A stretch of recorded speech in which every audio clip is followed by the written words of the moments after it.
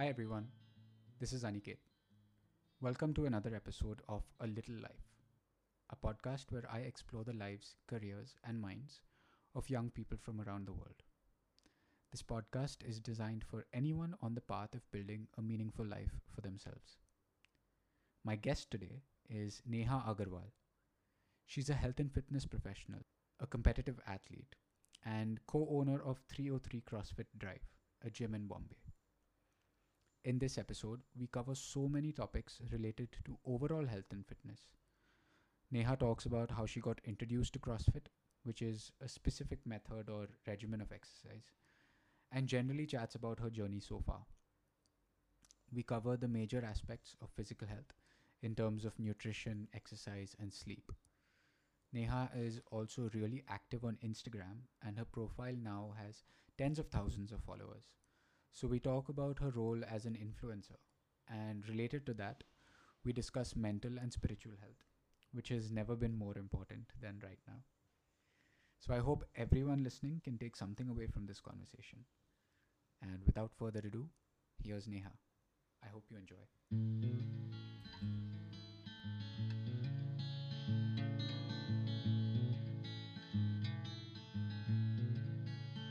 Thanks for joining, Neha. How are you doing? I'm doing good. How are you? Good, thanks. Um, so, just for the benefit of anyone listening and kind of joining for the first time who don't know who you are, can you give a little background about yourself? Sure. I'm 27 years old. I've been born and brought up in Bombay. I did my schooling here and stuff. I did boarding school for 2 years, but I basically studied business abroad for 3 years, and then I came back home. And my my plan in life, career wise, was to kind of either work with my dad. I just never kind of imagined myself doing a job. I feel like I'm not very good at reporting to other people. I Yeah. like to be in charge. So I just never picked, like, even though I did internships and stuff, that kind of didn't really appeal to me. So I started working with my father, and that was also not fun. And while I was working with my father, I started going to CrossFit gym, and I was training there. And like, I have no like athletic background, right? I wasn't into fitness in school or anything. Did you do any sports at school? I just played basketball in high school, but that was it. Like, it's not like I Okay. was a fitness person all my life. It's not like I Yeah, grew yeah, up like really. I wasn't one of those people. Like, in fact, till 10th grade, I was completely inactive, eating what I want, doing what I want. yeah. And I went to boarding school, and they kind of just threw you into a world where you have to work out. Like, you have to play a sport, you have to run. It's just Which part of school your was it? routine.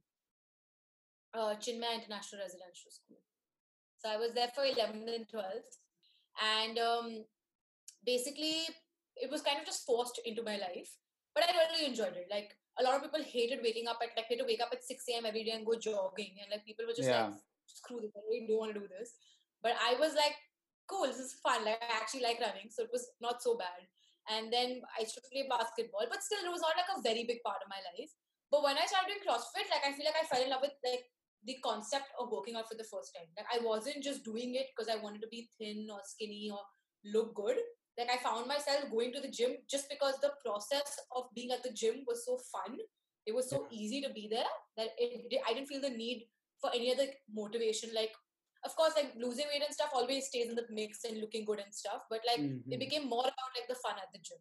So I think that's like when my life changed, and I was like, okay, I love this, and I feel like a lot of other people can also love this, but I think it can be done better. So, which is when Yeah. I sort of explored the idea of starting my own CrossFit gym.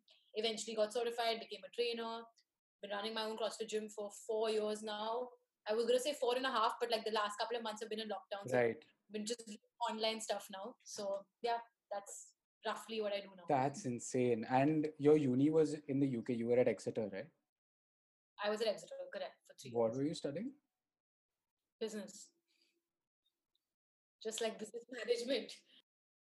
I'm sure that's helped, na, right now.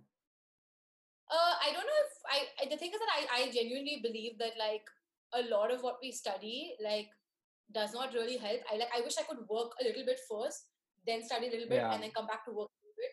Like, I feel like that would teach me a lot more than just directly studying, because like I feel like a lot of concepts were like thrown at us, and I was just like, okay, this is cool, but like, what do I do with it? Like, Yeah, I don't yeah, understand. yeah. And then when you actually need it later, you don't really remember it. So I mean, I wouldn't say that I didn't learn anything. I'm sure I learned a couple of things from college, but I feel like the stuff I learned was more from being active in like societies and communities and stuff than it was in like actually Like just getting attending shit lectures. done. Yeah, yeah. Oh, fair. That makes sense. And then what was it like when you moved back after uni? Like you were going to join a family business. So I joined my dad for a year, and my dad manufactures metallurgical coke. So it's a very like technical industry business. His factory is in Gujarat. So I worked with him for a year, like to the point where like I would go to the factory, I would go to Gujarat, stay there for a couple of days by myself, spend time at the factory. Hmm. So we basically import coal, manufacture it into coke, and then sell it to like big and small industries. Hmm, hmm, hmm. But the thing is first of all, the business is not, it's not really big, and it's very set in its ways. Yeah. Like it's like there are already people in charge of what they're doing, and I feel like also being like the boss's daughter is very like, you're kind of like, I don't know, mollycoddled and looked after too much, and like nobody wants to give you the real work. Yeah, So yeah. like I feel like I'm very like, I hate not having work. Like I cannot sit free. Like I like to be doing something all the time. Like, are you always restless or something like that? I wouldn't say restless, not anymore.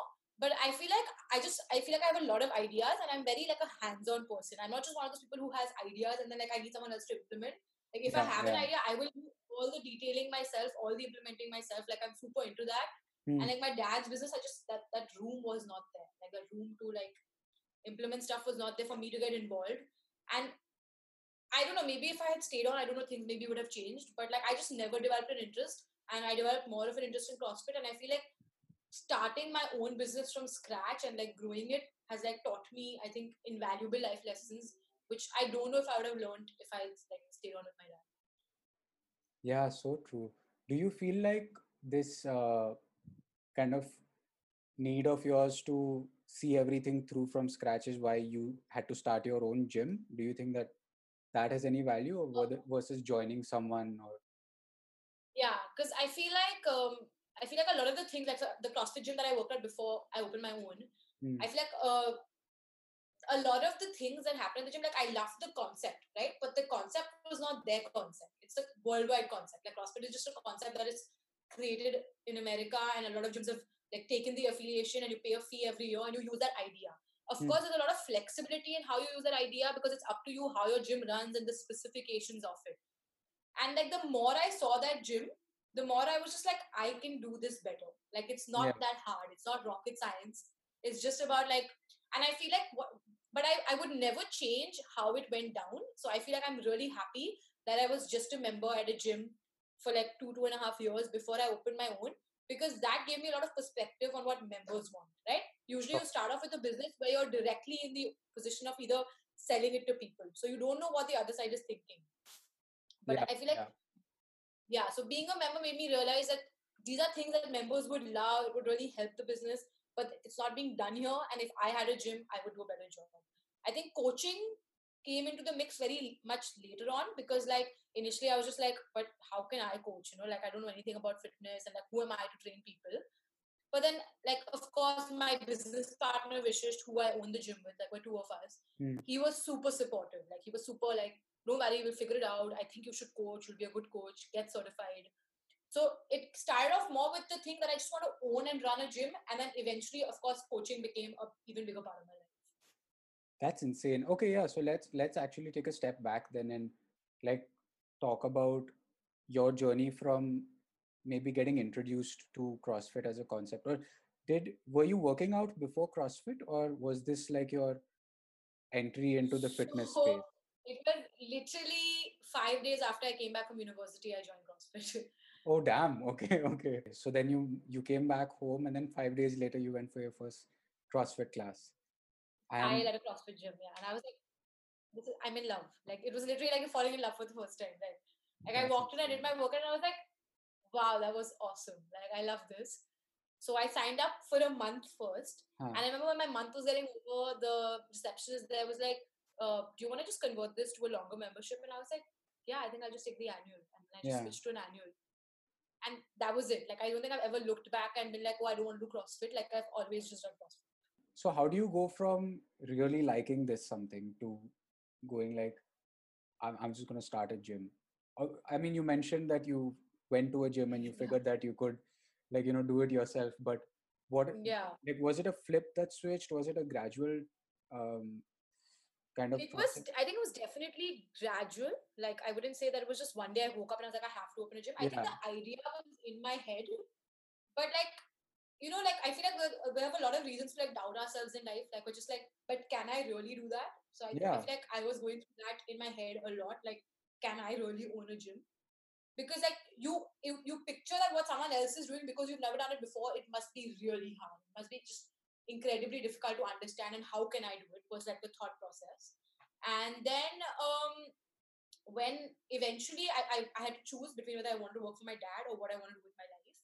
hmm, And so I had applied to ISB for the Family Business Management MBA, right, and I got my acceptance letter, and I had to just like click on accept. And so the counselor who had like kind of helped me with my application process, I went back to him and I was just like, and he was like a young guy at that point. Like he was like, I was 22, I think. So he was 27 or 28. And he was like, so my age now, basically. So hmm, he was like, okay, so what's your plan? Like, are you going to accept this? And I was like, no, I don't want to. And then he was like, okay, but why? What do you have in mind? And I was like, hmm, I want to open a gym. And he was just like, oh. And I was like, yeah, I want to open a CrossFit gym. And then he was like, and I was like, I'm actually, and at that point, I think the idea had come to my head, but I didn't think I was capable of like doing it all by myself or like starting from scratch. hmm, So I had kind of made an offer to the owner of that gym to buy it from them, because the owner of that gym was not a CrossFitter. Like they want a coach themselves. They want a fitness expert. They're just okay, someone who owned a business. okay, So I okay, was like, okay, so they may not be emotionally invested. It might just be like a business investment. So hmm, maybe if I'm willing to pay the price, like they might be. So I'd asked, spoken to my father, and my father like is very like supportive. He's very like, if you think you're gonna work hard, you're gonna do this, I'm behind you. Even if I don't get it, I'm behind you. okay, So he was like, sure, let's like, talk to her about it. So when I approached them, I didn't get a very positive response. hmm, Like one is that you don't want to sell it, and the other one was like it was a very nasty conversation that went down. So I was just like, okay.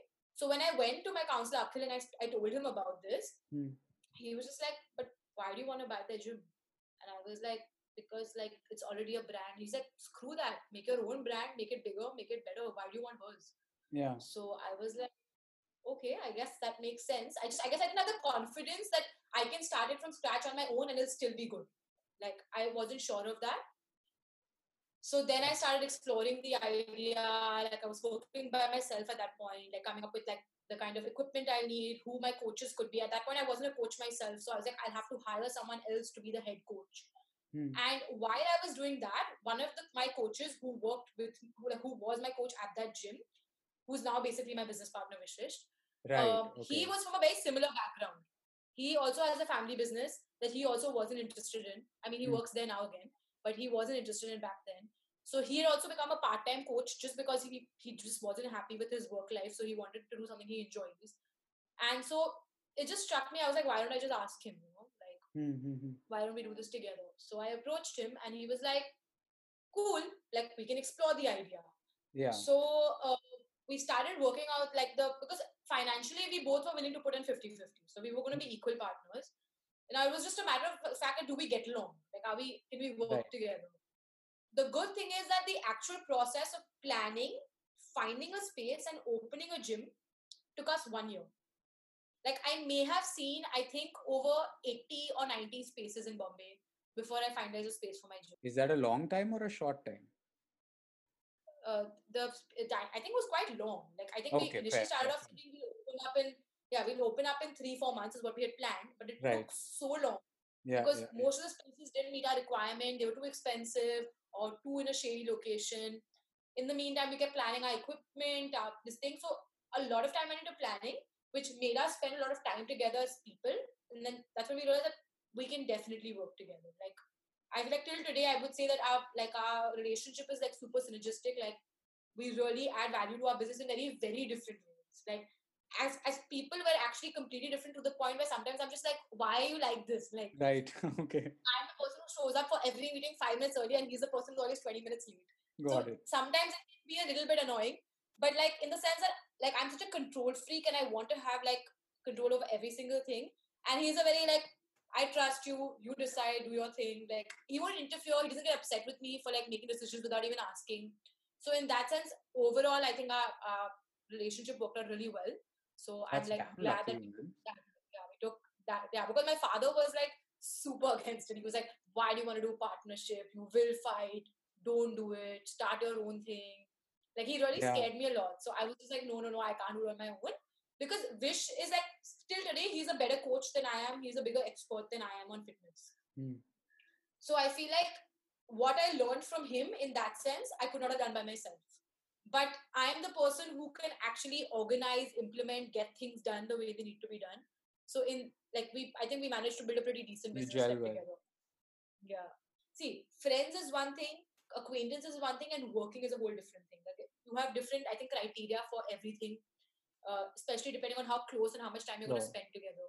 When money is involved and when like a business is involved and there are a lot of people at stake there, I think the most important thing to me is like the character of the person and how ethical they are in their dealings with others.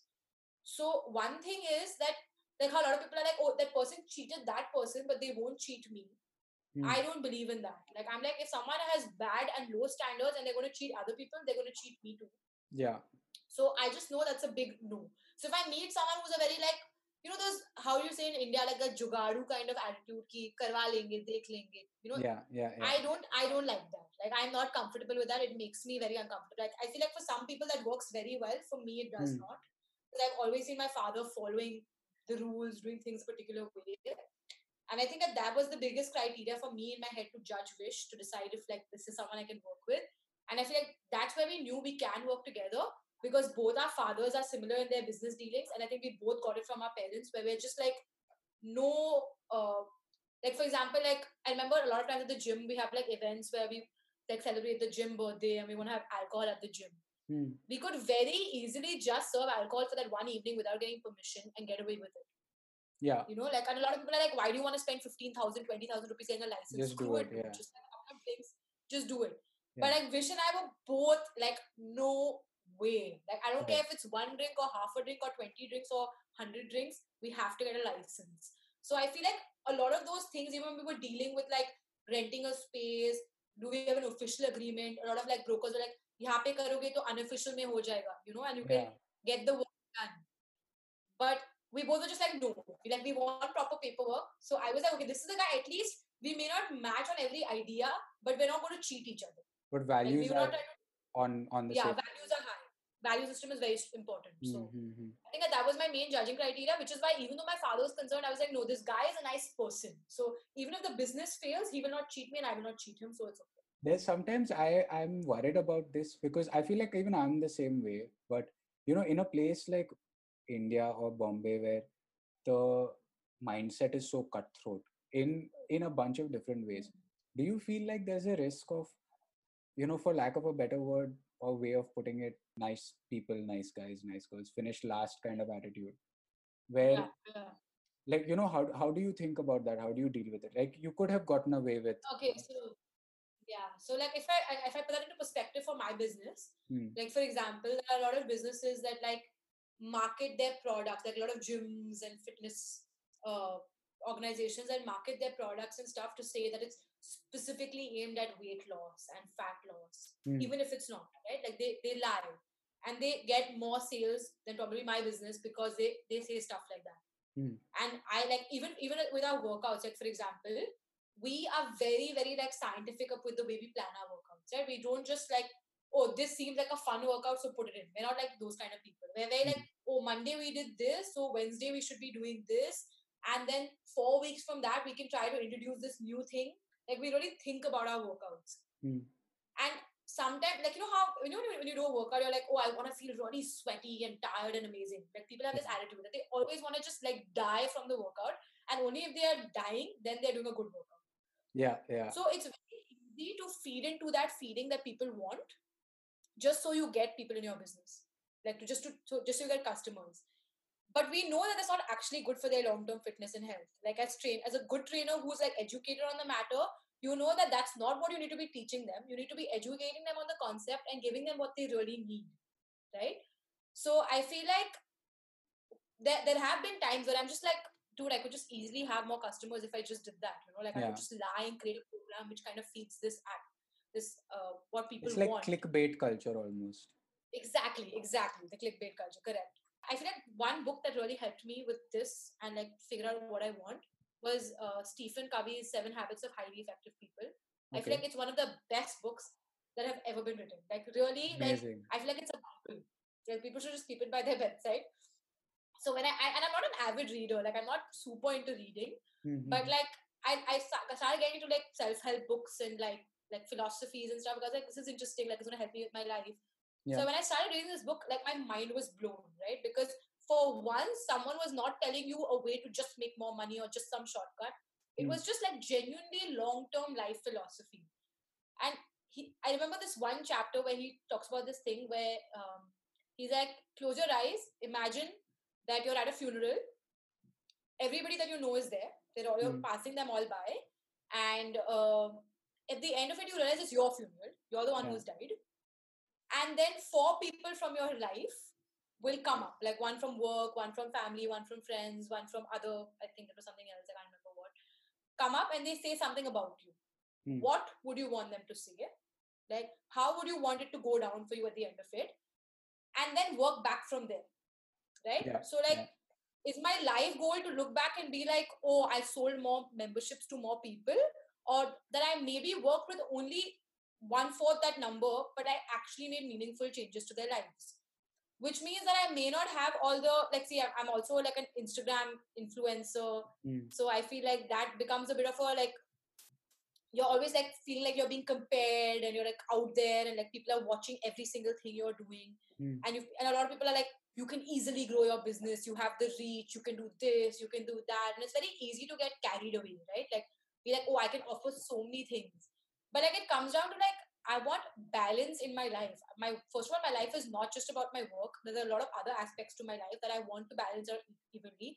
And if that means that my business will not be the biggest business in India, or it's not going to be some super big listed company, or I'm not going to have massive investors, maybe I'm okay with that, right? Like, so I feel like, yeah, I feel like I think that's what you just need to ask yourself, what is your end goal? The difficulty also comes in not knowing the answer to the question, what is your end goal? Um, how do you kind of draw that balance? How do you even start tackling the question of what do you want? So you're talking about like what I want long term, like end goal Like, of how do life you, kind of. yeah, like the self knowledge of what do I want from myself? What do people expect of me? Okay. So I think if I'm being absolutely honest about this, like I don't want to make it seem like I've got it all figured out and like Yeah. I'm totally chill about being an Instagram influencer. I feel like of course there are days like you're on Instagram and there are like of course like peers who are very similar to me, right? Like people who are in that fitness influencer genre, like either they own a gym or they're fitness trainers or they're nutrition experts and stuff. Like Mm. we've all grown together. We've all like started our Instagram accounts at the same time, had the same kind of following, very similar following, who like tag, like, so we've also become friends with each other through Instagram, right? Mm-hmm. So it becomes hard to sometimes not compare yourself. like Yeah. like for example, like let's talk about the 2 weeks where like recently when my family had corona and we were all like in quarantine. My mother was sick, she was in the hospital, we Mm. had online classes going on, I'm still trying to run my business at the same time, I'm still trying to be a good influencer. Because the important thing is that like I think what happens with influencing is that we're all scared to show the not so great parts of our lives, right? Mm. Like everyone sees me like busting out like pull-ups and push-ups, but nobody sees like on a day, on an evening that I'm stressed at my mom's in the hospital, I'm like downing brownies just to make myself feel better, Yeah. and they don't see that part.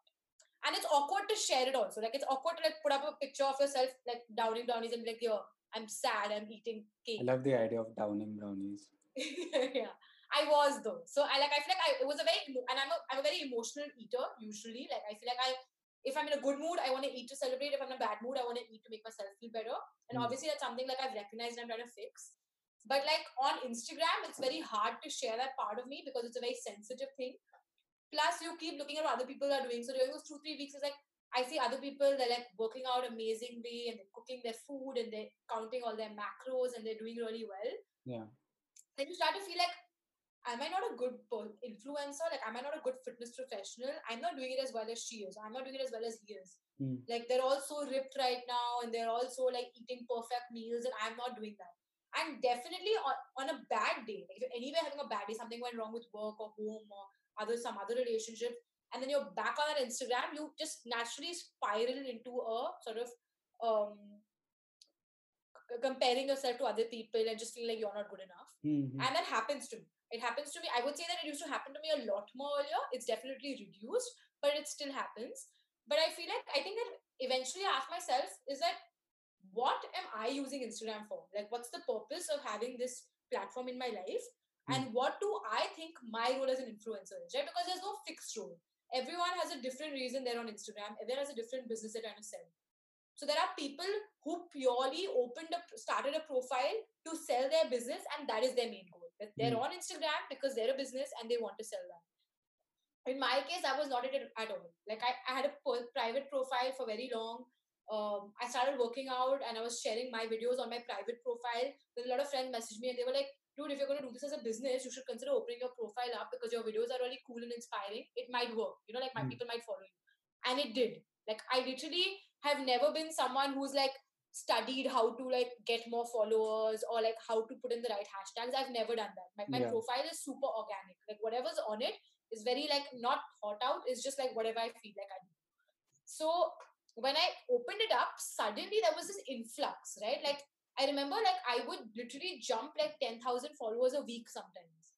And I would be like, what the fuck? Like, how is this happening? Like, how am I getting so many followers? Because I've not paid anyone to get the followers. And I guess that also Instagram's algorithms keep changing, right? Like suddenly one week you are getting like 3,000 followers, and next week you're getting like nothing, no traction in your profile. But that's insane. Yeah, go on. Yeah. So I literally went from like just casually opening my profile to having a lot of followers. And also because I mean I get it. Like a lot of people are like, oh, it's just because you're a girl. It's just because like you're wearing a sports brown in your videos, you know, like boys won't get followers so easily. And I'm like, yeah, I agree with that. No shit, boys don't get followers easily. Because how many boys do what I do, but how many girls do what I do? Okay, Right, let's put that into perspective, right? How many girls you know who lifts weight like me, who moves like me, who's super into fitness like me, much lesser. How many boys are like that? A lot more. Because it's just something they've been like boys have been encouraged to be stronger and fitter forever. Girls haven't been. So it's natural that people are going to want to follow me because I'm unique in my pool of people. for But sure. for the boys, there are many of those. So you're like, okay, this guy's cool, but I don't know, he doesn't give me enough information, so I want to go to a different guy. Yeah, you're spoiled for choice then. Yeah, and from the first day that I opened up my profile to now, things have changed a lot. Like, of course, now there are a lot more girls who are super into fitness, and it's really cool. Like, I feel like it's super inspiring for me also because I remember there was a time when I didn't follow that many girls who were like super fit and super into like showing their lifestyle on Instagram, and it's changed a lot. So that's great. But I didn't start it for that reason. Like I started it For just to sure, share yeah. my journey and to see. And I think for me, it still in a way remains that. I wouldn't say that it's not a business thing for me anymore because I started my gym, and of course, having a lot of followers on my personal account helps me to draw people to my gym. But it's not the only way. Like for me, I don't think of Instagram as the only way to do everything. In the current world scenario with the lockdown, of course, it's an even more important tool than it would have otherwise been. But mine is so specific and so niche that I don't need that. I just need people who get what I do, love it, and then they automatically tell their friends and family, come check it out, it's awesome. So that is a better source for me anyway. Now, of course, if I'm looking at expanding my online business, I have to use Instagram as a tool. But I feel like I always like to draw the line and be like, my business and my work and the kind of money I make does not define me completely. Those things are very fleeting. Today you're amazing, you're the best where you are, and the next day it's gone. Someone's better, someone's doing a better job. And if I'm going to link my self worth to that following and that Instagram and the success of my business all the time, there's no it's a short recipe for failure because there's going to be a day when bad times come, and because my self worth is linked to it, it's just going to drop. It's just going to be like, oh, I'm worth nothing because my business has failed. So I think my self worth needs to be linked to multiple things, and of course, most importantly, just to myself and nobody When else. it comes to things like this, in terms of life and career, and like these kind of lessons and insights, um, there's a risk of talking about things intellectually versus experientially, and there's also a temptation to say this, the stuff that you're talking about right now. Is there something that, like, ah, think of a way to put this. Is there a way that you arrived at this? Like, how do you keep reminding yourself of this? Because I can say this to someone right now and still go and look at how many likes, I'm getting, and it's a very different thing in terms of intellectual versus experiential knowledge. Okay, so this is something about myself that I don't tell everybody, like because Uh, I feel like it's a very personal thing and I don't like to share it necessarily with everybody. But like I went to the Chennai International Residential School, right? It's a mission, like it's like a religious mission, the hmm, school. So it's also a much bigger organization because my mom is part of it. My whole family's been a part of it for like 15, 20 years. So the organization has a lot of different factions to it. Like some cater to our age.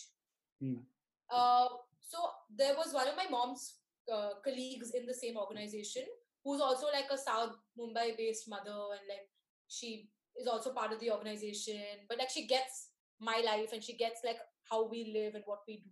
hmm, It's not just some like I feel like sometimes when you look at like a swami or like some saint who's speaking, just hmm. like this dude doesn't get my life. Yeah, Like I don't want to hear what he has to say. I don't care. Like, yeah, but exactly. when someone who like her daughter is my age, they live in South Mumbai, so they get what's happening. It's not Yeah. like they're away from my kind of life. And at the same time, they're still part of the religious mission and they're still learning from it. And like I feel like my mom, I've seen her personally benefit a lot in her life from it. Like even when times are bad and stuff, she doesn't shake easy. Like she's really calm and cool, and like she's got her principles in place. Plus, Hmm, in general in life, she's a real stand-up person. Like she does not care what other people think most of the time. hmm, Like, hmm, and I feel like that came to her because of being part of the mission and like because of studying the Gita and other religious things. hmm, So hmm. I've also been like, I wouldn't say as regular as her, but like at least during the lockdown it's become regular. But weekly, like on Sundays, we have like a 1.5 hour class where we read like a book and we kind of have a discussion on it. It's like a bunch of girls, like 9, 10 of us, and Okay. so our teacher discusses it with us. So I feel like it's so easy to like see working out is one part of it. Like I'm fit physically, great, awesome. Yeah. Food is great, again helps me with my health. Then there's work life and personal life, great. But like what about time for myself and for my own mental development? And I feel Yeah. like I think I've gone through a lot of anxiety like in the past. Like I've had like really really bad phases back in high school and even later on through college and sometimes even like after starting my business, where like I just genuinely spiral a lot and I go through a very like bad period where like literally for weeks at an end, like I would struggle to like eat properly, or like I would always burst into tears very very easily. Like I would get very emotional about a lot of things Hmm, and it would just consume me. hmm, And hmm. I think that those instances made me realize that like if I keep pushing away like my mental health and my like intellectual development for a later day when I'm older, Hmm. that day may not come, and it might be too late. Like I might genuinely lose. I would not say lose my sanity, but maybe like not be able to fix these issues eventually. So I Yeah. realized that like, for me the crux of it all is like if I can't help my see the thing is helping your mental health I think is a very slow and boring process, which is why it's very easy to shove it at the back and be like, okay, screw it, I don't want to do this and I don't want to do that and I'll do it later when I'm And there's free. no way to Because track progress as well. exactly. It's hard, I would say, to track progress. Like Yeah. it's hard to see how you've improved. And but this class was one way for me to constantly come back to it. Like, see, I wouldn't call myself an extremely religious person or anything, Hmm. but like I believe that if the Bhagavad Gita is something my mother has like been studying, a lot of people around me have been reading and studying, and if it's helped them to live a better life, I'm willing to give it a chance. Yeah. And like you said, there's no way to track the progress necessarily for it, but I would say that for me, I think like this time during the lockdown when like my gym almost closed down, like we lost the space but then we kind of got it back because my Oh. landlord was just like pay rent or leave, so there was a lot of drama about it. So I put it up on Instagram also. I guess you missed that post and stuff, but Yeah, I would have missed that. there was a lot of traction. Like I had a gazillion people commenting on it and so many people messaging me personally. It Hmm. was really moving. Like if you had followed, the thing was quite crazy because it's like I posted that I'm losing my gym, and when people found out, like the CrossFit organization in America did a fundraising for my gym to bring money to save us. And people from my gym who are my clients called up my landlord personally and told him that why are you doing this. So a lot of people helped out without me even asking directly for help. So it was really amazing to see what happened. Wow. Yeah. But through all that, I feel like I was just super cool headed. Like normally the usual anxious me would have just spiraled and been like, oh my god, and this is the worst thing that could have happened. This, I built this from the start and I'm losing it. But I was super cool headed, super practical. And I remember the first day my landlord called me and said that, okay, then you should just give me your notice and leave. I remember speaking to my business partner about it, and like my best friend was sitting right in the room that time. Like she's my neighbor as well, and she was hearing me talk. And she's like, you did not seem like emotionally overwhelmed or like breaking down or being like, how can this happen? Like you were able to like separate the emotional aspect of you and the business owner aspect of you and make calls about it. Like make a decision. And for me, I think that was a massive indicator that I was like, oh wow. Like when I think about it in hindsight, the old me would have definitely spiraled, but I didn't do that. Like I was able to calm down, and I think I can very easily attribute that to like working on my spiritual and mental development. Completely agree. So let's talk about health and fitness now for a little bit in terms of I want to touch on the working out aspect as well, but also a big part being the nutrition. And actually, let's start with nutrition in that sense. Do you have any ways to think about nutrition in terms of let's assume that listeners of this podcast are not familiar with what macros are and how does that kind of fit in with our everyday life and our workout. Can you give like a small primer into how health and nutrition kind of go together? Okay. So I would say that nutrition is the basis of like physical health. I think mental health is a very important aspect, but that's separate from this. So I think nutrition is the basis of it.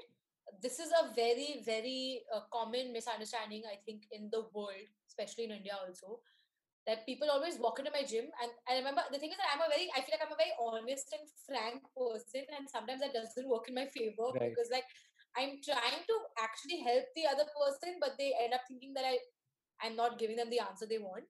So like people will walk in and be like, okay, I'll take the monthly plan, but will I lose 5 kgs? Yeah. And it's very easy for me to just be like, yeah, you'll lose it.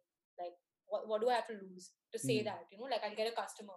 But like I know for a fact that that's not true. Like I know that joining my gym does not guarantee weight loss. I know that joining any gym does not guarantee weight loss. Yeah. Right? To lose weight, it's simple. You have to eat lesser calories than you're burning in a day. But that's the simple concept that people don't want to sort of accept, or they don't want to spend the time studying. Right? So it's losing weight is everything to do with food and not so much to do with exercise. Of course, exercise aids because you'll burn more calories, and if you build muscle mass, your metabolism will naturally increase, so you'll be able to like burn fat more easily and things like that. But food is very, very important, goes hand in hand. So like I remember people coming in and being like, okay, my wedding is in like 2 months, so I want to join your gym to lose weight, and I've literally been like, don't join. Like you should not come here. This is not the place you're going to lose weight. Find a good nutritionist and work with them and lose your weight. Like I remember telling people this earlier. So of course eventually then I got very interested in nutrition. So I went and did like the precision level nutrition 1 course. So I'm not a dietitian, I'm not an official nutritionist, but like I'm studying nutrition a lot more because I feel like that and my business go hand in hand, like training and nutrition. 100%. Because then I'm able to get people that result of weight loss while still getting them stronger and fitter at the same time. Yeah. So I think that so now if I have to simplify that and put it in easy words, I would say and again putting it simply doesn't really help because people still won't be able to use this, but I'll just put it easily. Eat like CrossFit sentence, like their simple line on nutrition is eat meat, vegetables, nuts and seeds, some fruit, little starch, and no sugar. Okay. That's literally what CrossFit says for nutrition. Like that's their one very famous sentence, right? And like say it again slowly. Yeah, eat meat, vegetables, Yeah. nuts and seeds, some fruit, little starch, and no sugar. Okay. Fair. Okay. Now, of course, there are obviously a lot of questions when you think about that. And again, in India, this sentence doesn't really work because a lot of us are vegetarians. So what Hmm. happens with the eat meat? Like, what do I do? And they say little starch, but everything we eat is starch. Like Exactly. we're I think always that's the eating biggest starch. question. Yeah. So how do we really do that in India? Hmm. So I feel like first of all we have to understand that this sentence was said by someone who's in America. Hmm. Lifestyle different, genes are different. Okay, everything doesn't work the same way. And also we have to kind of I think food is not just something to like nourish your body. It's also a social experience, right? We Hmm. meet people for meals, we hang out with our family over meals, we bond over meals. Hmm. So we need to understand all aspects of that. Now, of course, I can eat certain things in a particular way and get ripped or get lean or get whatever I need to get. Hmm. But can that be balanced with the other aspects of my life? So my general advice to Indians is eat your roti, sabzi, no problem.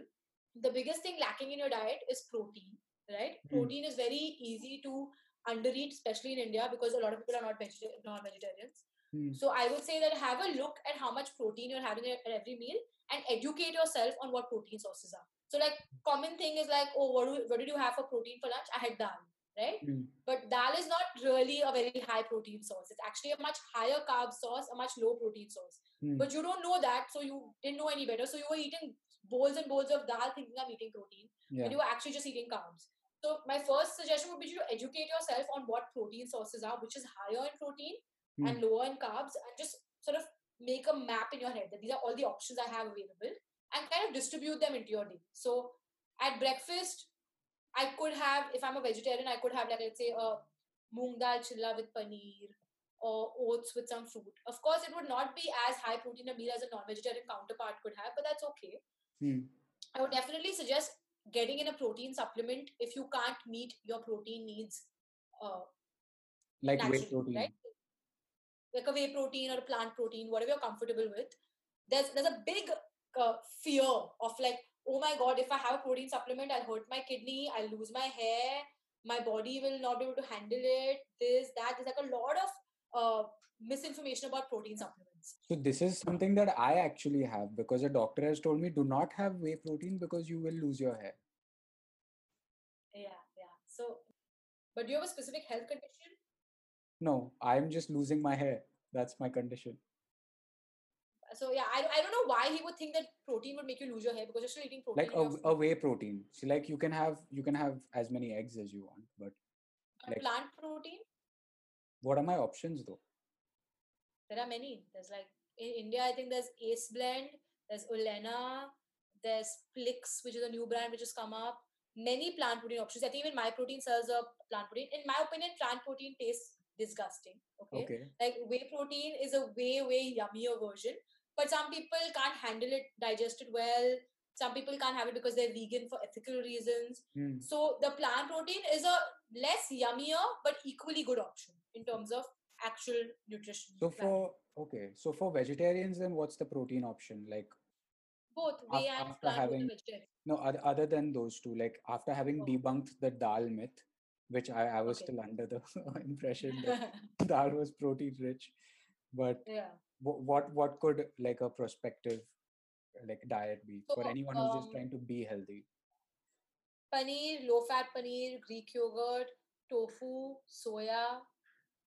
So, I think for vegetarians, it's also like, which is why I feel like working with someone to understand this is better because I feel like they give you perspective, like how like we're running a nutrition program right now through 303. Just started on last Sunday. It's a five Okay, week program. So we're working with about 20-21 people. So we have like on the first day we do like a seminar where like for 1.5 hours we go over all these concepts. Like we right. teach them about everything. And then through every week you have like a personal feedback call, 15 minutes with your coach, and you have like an entire tracking sheet that you're filling through the week, which is where we educate you and are able to help you make better choices for your particular life because your life is different from someone else's life, and what I'm suggesting to them may not work for you. Like there are people who eat eggs but they can only boil the eggs at home, and there are people who don't eat eggs but they want to eat chicken, and like very Yeah, yeah, specific yeah. needs. So it's very easy to give feedback if like I'm working with person one on one, and the Hmm, idea is to educate you enough so that eventually you don't need me and you can do this on your own. hmm, hmm, hmm. That's awesome. And just can you talk about macros for a quick second? Because I don't think we touched on that Sure. as well. it'll be hard to do macros quick, but I'll try, right? Okay. So macronutrients, there are three main ones, and then you have your micronutrients as well. So in Mm. the macronutrients, you have your carbohydrates, you have your fat, and you have your protein. Um, roughly, there's this the zone diet, which is basically like a general recommendation for the world. They usually prescribe that if you to split the three, you could go for like 40-30-30, like 40% carbs, 30% protein, and 30% fat. In terms of. Your calories. So, for example, if I'm eating 2,000 calories a day, 40% Mm. of that should come from carbs, 30 from protein, and 30 from fat. Got it. But of course, this guideline is a very general, like any other guideline, has outliers, doesn't match everyone. Sure. So, if you are someone who has been lean your whole life and like just struggle with gaining weight, Mm. you would have to tweak that a bit. So, you would have to make carbs higher and fat a little bit lower. If you're the other end of the spectrum, someone who's always just been overweight and struggling to lose weight and has a lot of other hormonal and other health issues, you'd have to maybe go the other way. So increase your fat and reduce your carbs. So there's that specific tailoring I can only give once. Of course, I've spoken to the person and Depends I on the know what their person. life. Yeah. Yeah. But like that split would make it easier. So for example, let's look at it like this. Let's say my body, let's say, is burning hypothetically 2,000 calories every day, even if I'm resting. So let's say if I'm doing nothing all day, and my body is burning 2,000 calories. Just by staying alive. Just staying alive. Let's say I work out every day a little bit, and so it's burning an additional 300. This is not actually accurate for me. I'm just giving numbers. Sure. So yeah. So let's say I work out every day, and I'm burning roughly 200-300 calories every day when I work out. So that's an added 300 calories. Plus, of course, if I'm walking around or if I had an active day, a few more calories get added. Now, if I want to lose weight, I have to eat less than how much I'm burning. So let's say if I'm burning roughly 2,400, 2,500, I have to eat maybe 2,100, 2,200 calories consistently for a couple of weeks till I'm able to lose that weight that I want to lose. So theoretically, if I just basically ate like chocolates worth 2,000 calories, I would still lose weight. Right? But so a lot of people say this, like they're like, so why can't I just eat like cake worth that many calories and eat nothing else? So first of all, the thing with that is that it's impossible to do, right? Like, it's very rare that you can eat chocolates worth 2,000 calories and actually be full from it, right? You're probably going to get hungry again because your body is not satisfied in a lot of ways that it needs to be. And secondly, the macro contribution. So this, how much percentage is coming from each macro determines your body composition. So your body composition, you mean your how much the muscle fat percentage and how much and the fat? muscle percentage. Yeah. So fat and muscle in my body. So if I theoretically just ate like a dairy milk or a burger diet for like weeks at an end, eventually I would lose muscle mass, gain a lot of fat.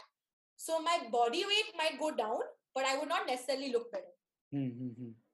Which is where macros basically play a very important role. So, okay, I mean that's all really helpful in terms of kind of drawing a mental picture of what are the kind of levers you can pull to talk about physical fitness in that way, in terms of eating right and then even being aware of what kind of workouts you're doing.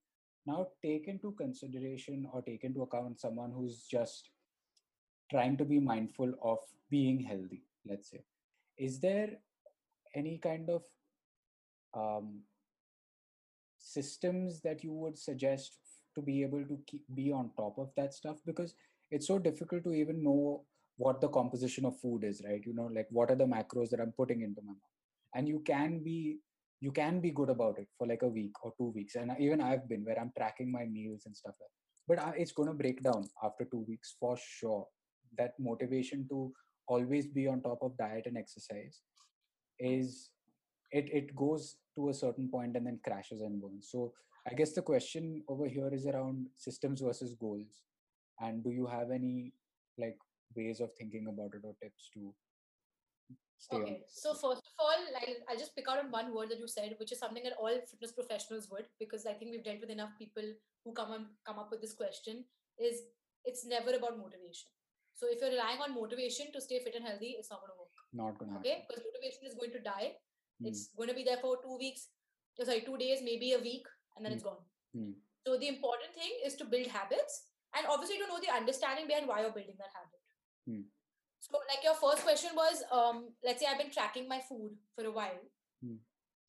and I've stopped tracking. So, how do I get myself to track again? The question is that, are you does it matter whether you're tracking your food or not, or do you want to just make sure you eat healthy? So the tracking the food is not the end goal. The end goal is to eat well. The tracking the food is a means. Hmm. Maybe that means is something that doesn't fit in my life regularly. Like I remember that phase when this is before I opened my own CrossFit gym, and I just got into fitness and health. I was in the same place, like I was educating myself about like nutrition, and like I started using my Fitness Pal, the app, to like track my macros, and I went crazy. Like Hmm. crazy means like I was super into it, like making sure that my calorie burned is always higher than what I'm eating. At home, like my whole family is eating something else, but I'm like, no, boil my vegetables separately because I need to weigh it properly and do that. I was Yeah, doing that, yeah, right? yeah. Okay. And I think that's a very important part of everyone's fitness journey. I feel like it's important to go through that education period of like constantly weighing and measuring things, just so you learn more, just so you understand. Hmm. Like for example, if someone never googled dal and they never googled the nutrition of dal, they would never even realize that the carbs are higher and the protein is actually low. Hmm. Hmm. Hmm. You usually just look at someone else's picture which they put up on Instagram, like some fitness influencers put That. up high source of protein. You're like, oh, they've said dal is like cool, I'll have dal. Yeah, You don't take exactly. the time out. So I feel like the self-education process is very important, but at some point we need to let that process go and move on to something little more convenient to our lives. Hmm. So I'm like, okay, roughly I know one bowl is this much, and this much rice is this many carbs, and this much vegetable I need to eat. So it teaches you enough that you can eventually, once you're comfortable, let go of that. Plus, you don't want to be that person who's always out for dinner in your head, be like, oh shit, this is too many calories. Oh my god, I've already gone over my calorie allowance. I can't eat this. No, no. I know I went through that phase. Yeah. And it made me a little bit like manic. Like I was just like constantly worried that I'm overeating my calories. It makes you so anxious and makes you so like I want to control this aspect of it. So which is why I don't think that necessarily always doing everything perfectly is important. But you need to ask yourself, okay, I'm doing this to eat healthy. Now I've learned these foods are good for me, these foods are not so good for me. That does not mean that I will not eat the not so good foods. Like for example, if you like pizza, you should eat pizza. Please Yeah. don't be those people who just like, I'm not going to touch pizza for like 5-6 years. I feel like that's an unhealthy relationship with food, because you're constantly like thinking about it, and then you go into this Yeah. phase where you binge eat because you've denied yourself this joy for so long. We have to accept that we live in a world where we're surrounded by processed foods. We're constantly sitting in our seats. We're sedentary. So we can't go from one end of the spectrum to the other end and then feel happy there. You're not going to feel happy there. So I read this book very recently, Atomic Habits, Hmm. and I feel like he puts it so well. Like that, don't make habits so hard that you fail and you're like, screw, I don't want to do this only.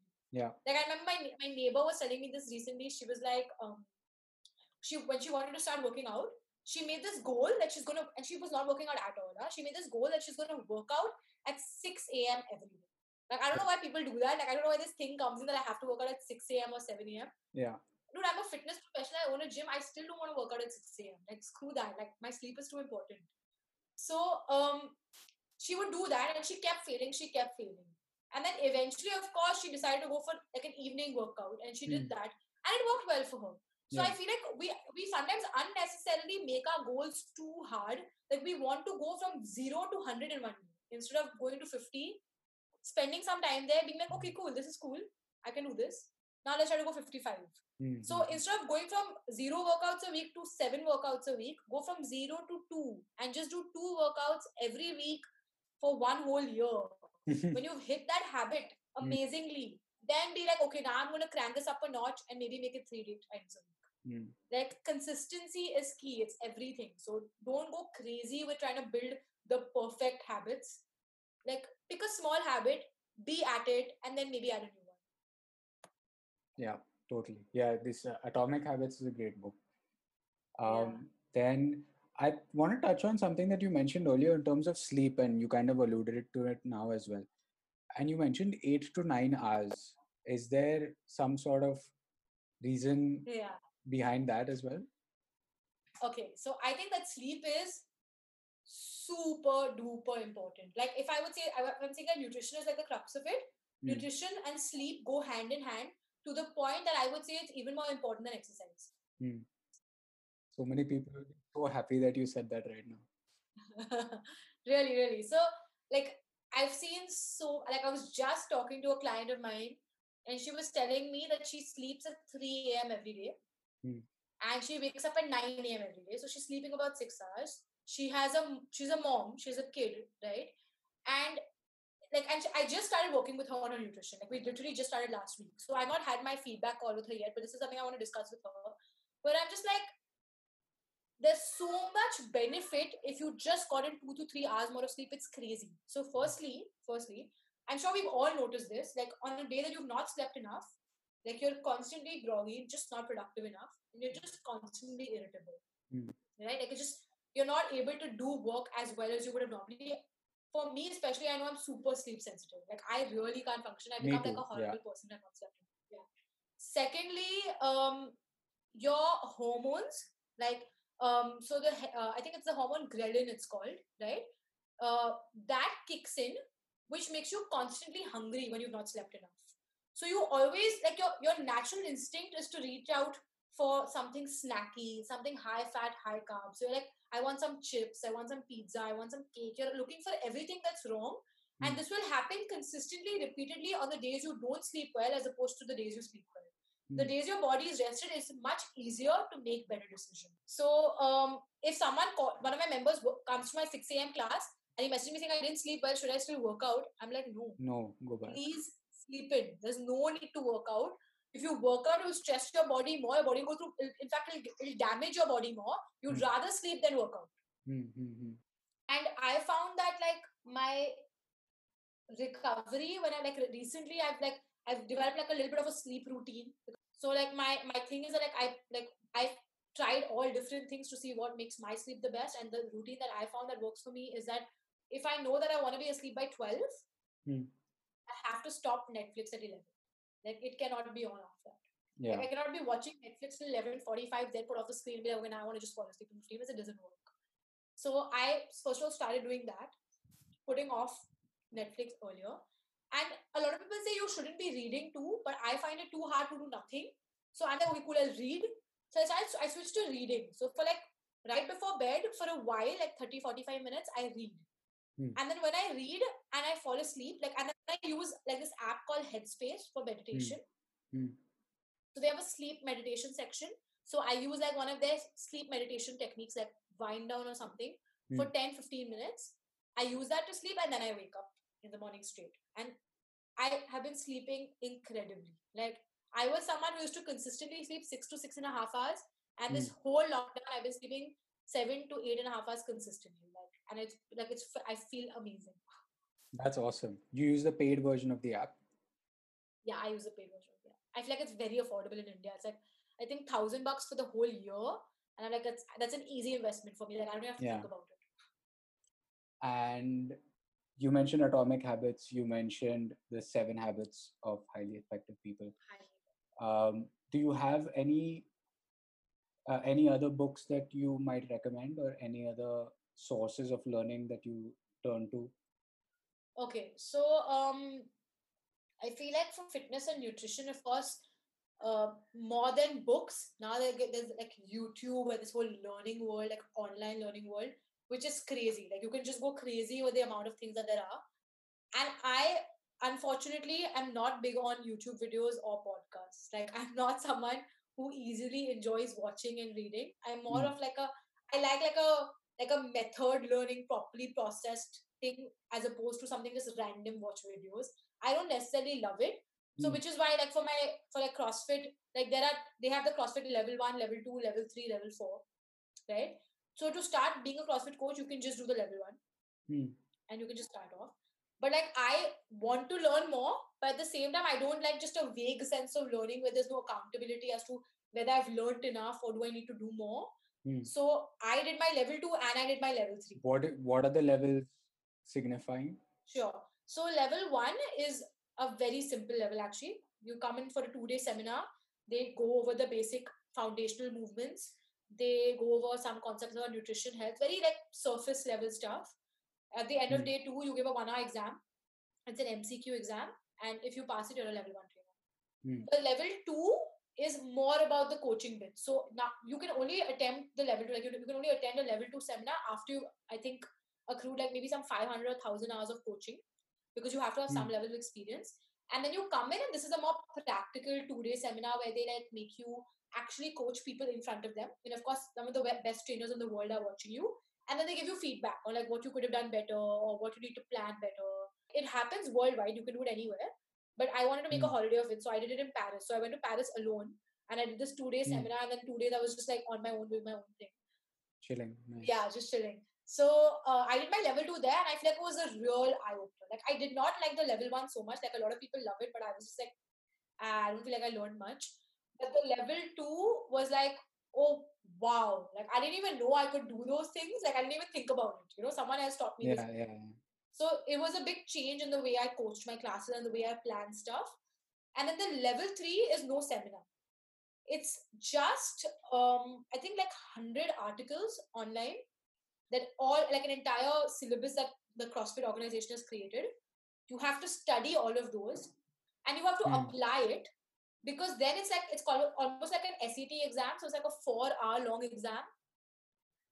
Okay.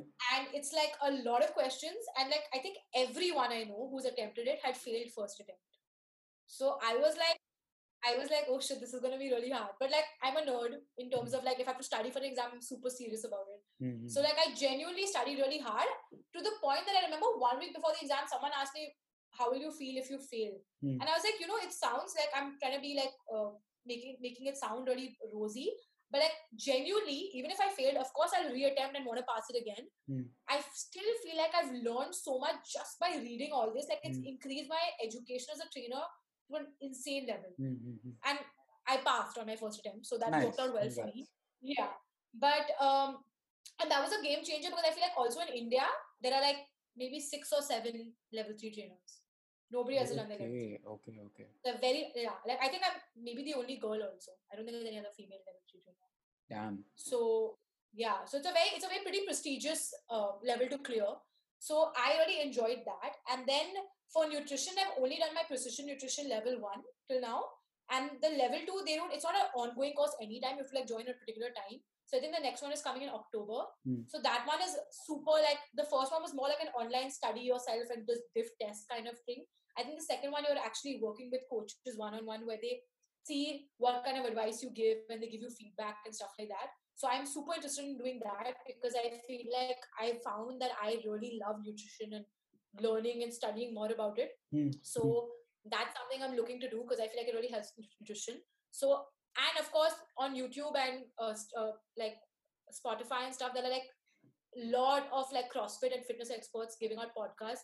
Once in a while, if someone shares something, I do listen to them, like if I find it really interesting.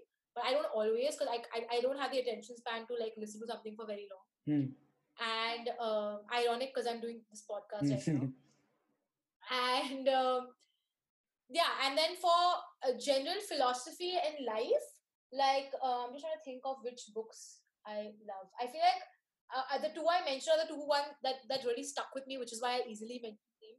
So that was great. I also like, there's a CrossFit coach and gym owner like me, but of course much bigger and much more successful in that sense, much older also.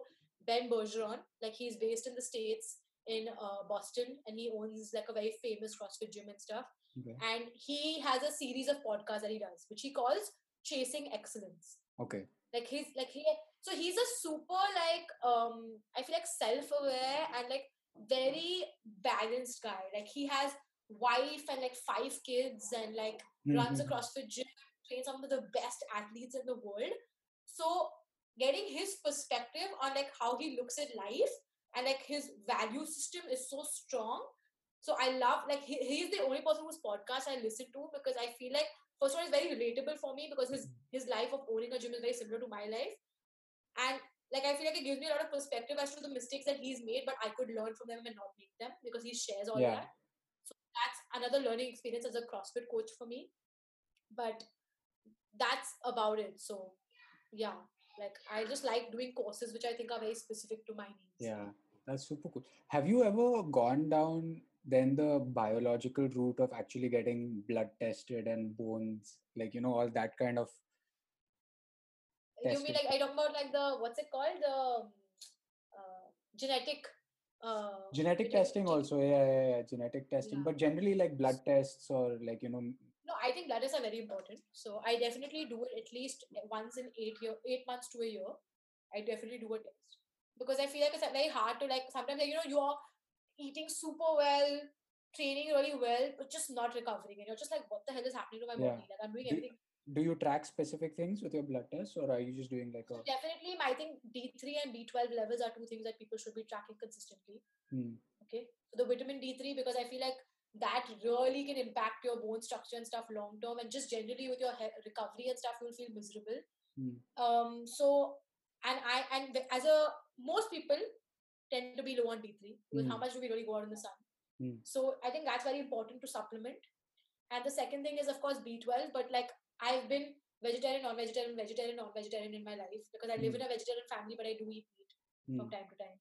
So I definitely feel like after eating non-veg food, I feel like my B12 level has just shot up very easily. Like it's not been, I've never really been deficient in it anymore, but I used to be when I was vegetarian.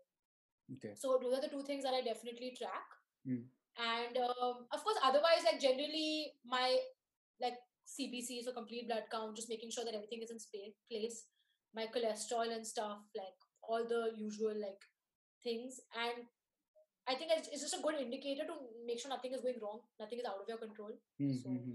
I remember having a client who did a blood test and his D3 levels and stuff was so low and he was having crazy joint pain. And his doctor was just like, it's so low right now that you need to stop working out. Like, you need to Hmm. stop working out right now, take shots immediately, focus on your health, and like just do kind of physio work for a very long time.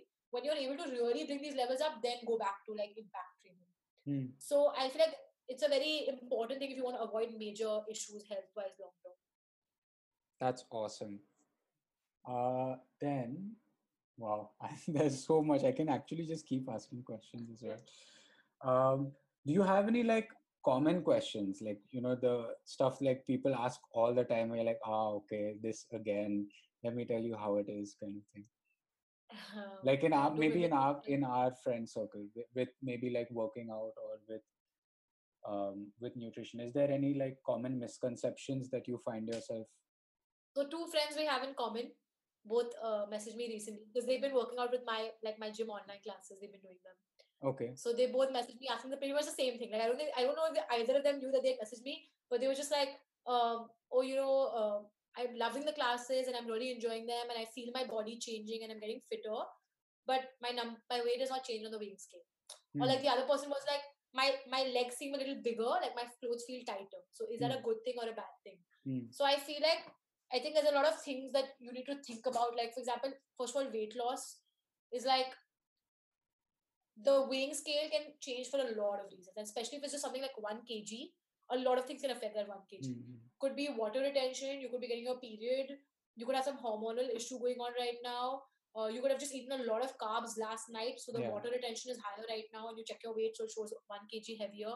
You could have genuinely overeaten and actually gained weight. So it can be anything, right? Hmm. So Hmm. just because you're working out doesn't mean it's a free pass to eat whatever you feel like. So you have to Yeah. still watch what you eat.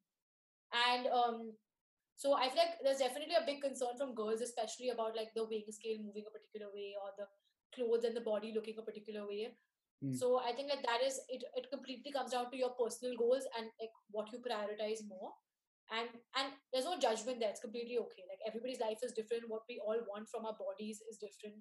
So like I'm not just a trainer, like I was also like competing athletically in CrossFit for like the last couple of years. So for me it was not so important if I got more jacked. It was important that I could train better and I was actually fitter and I was actually being able to move faster.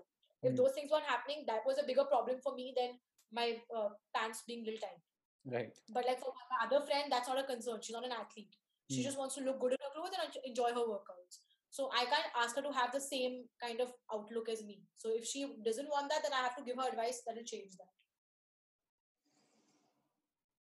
Awesome. I think I'm out of questions, man. Yeah, I think we Uh, spoke about a lot. awesome. Cool. So thank you so much. I'm gonna let you Thank go. you for having me. Bye.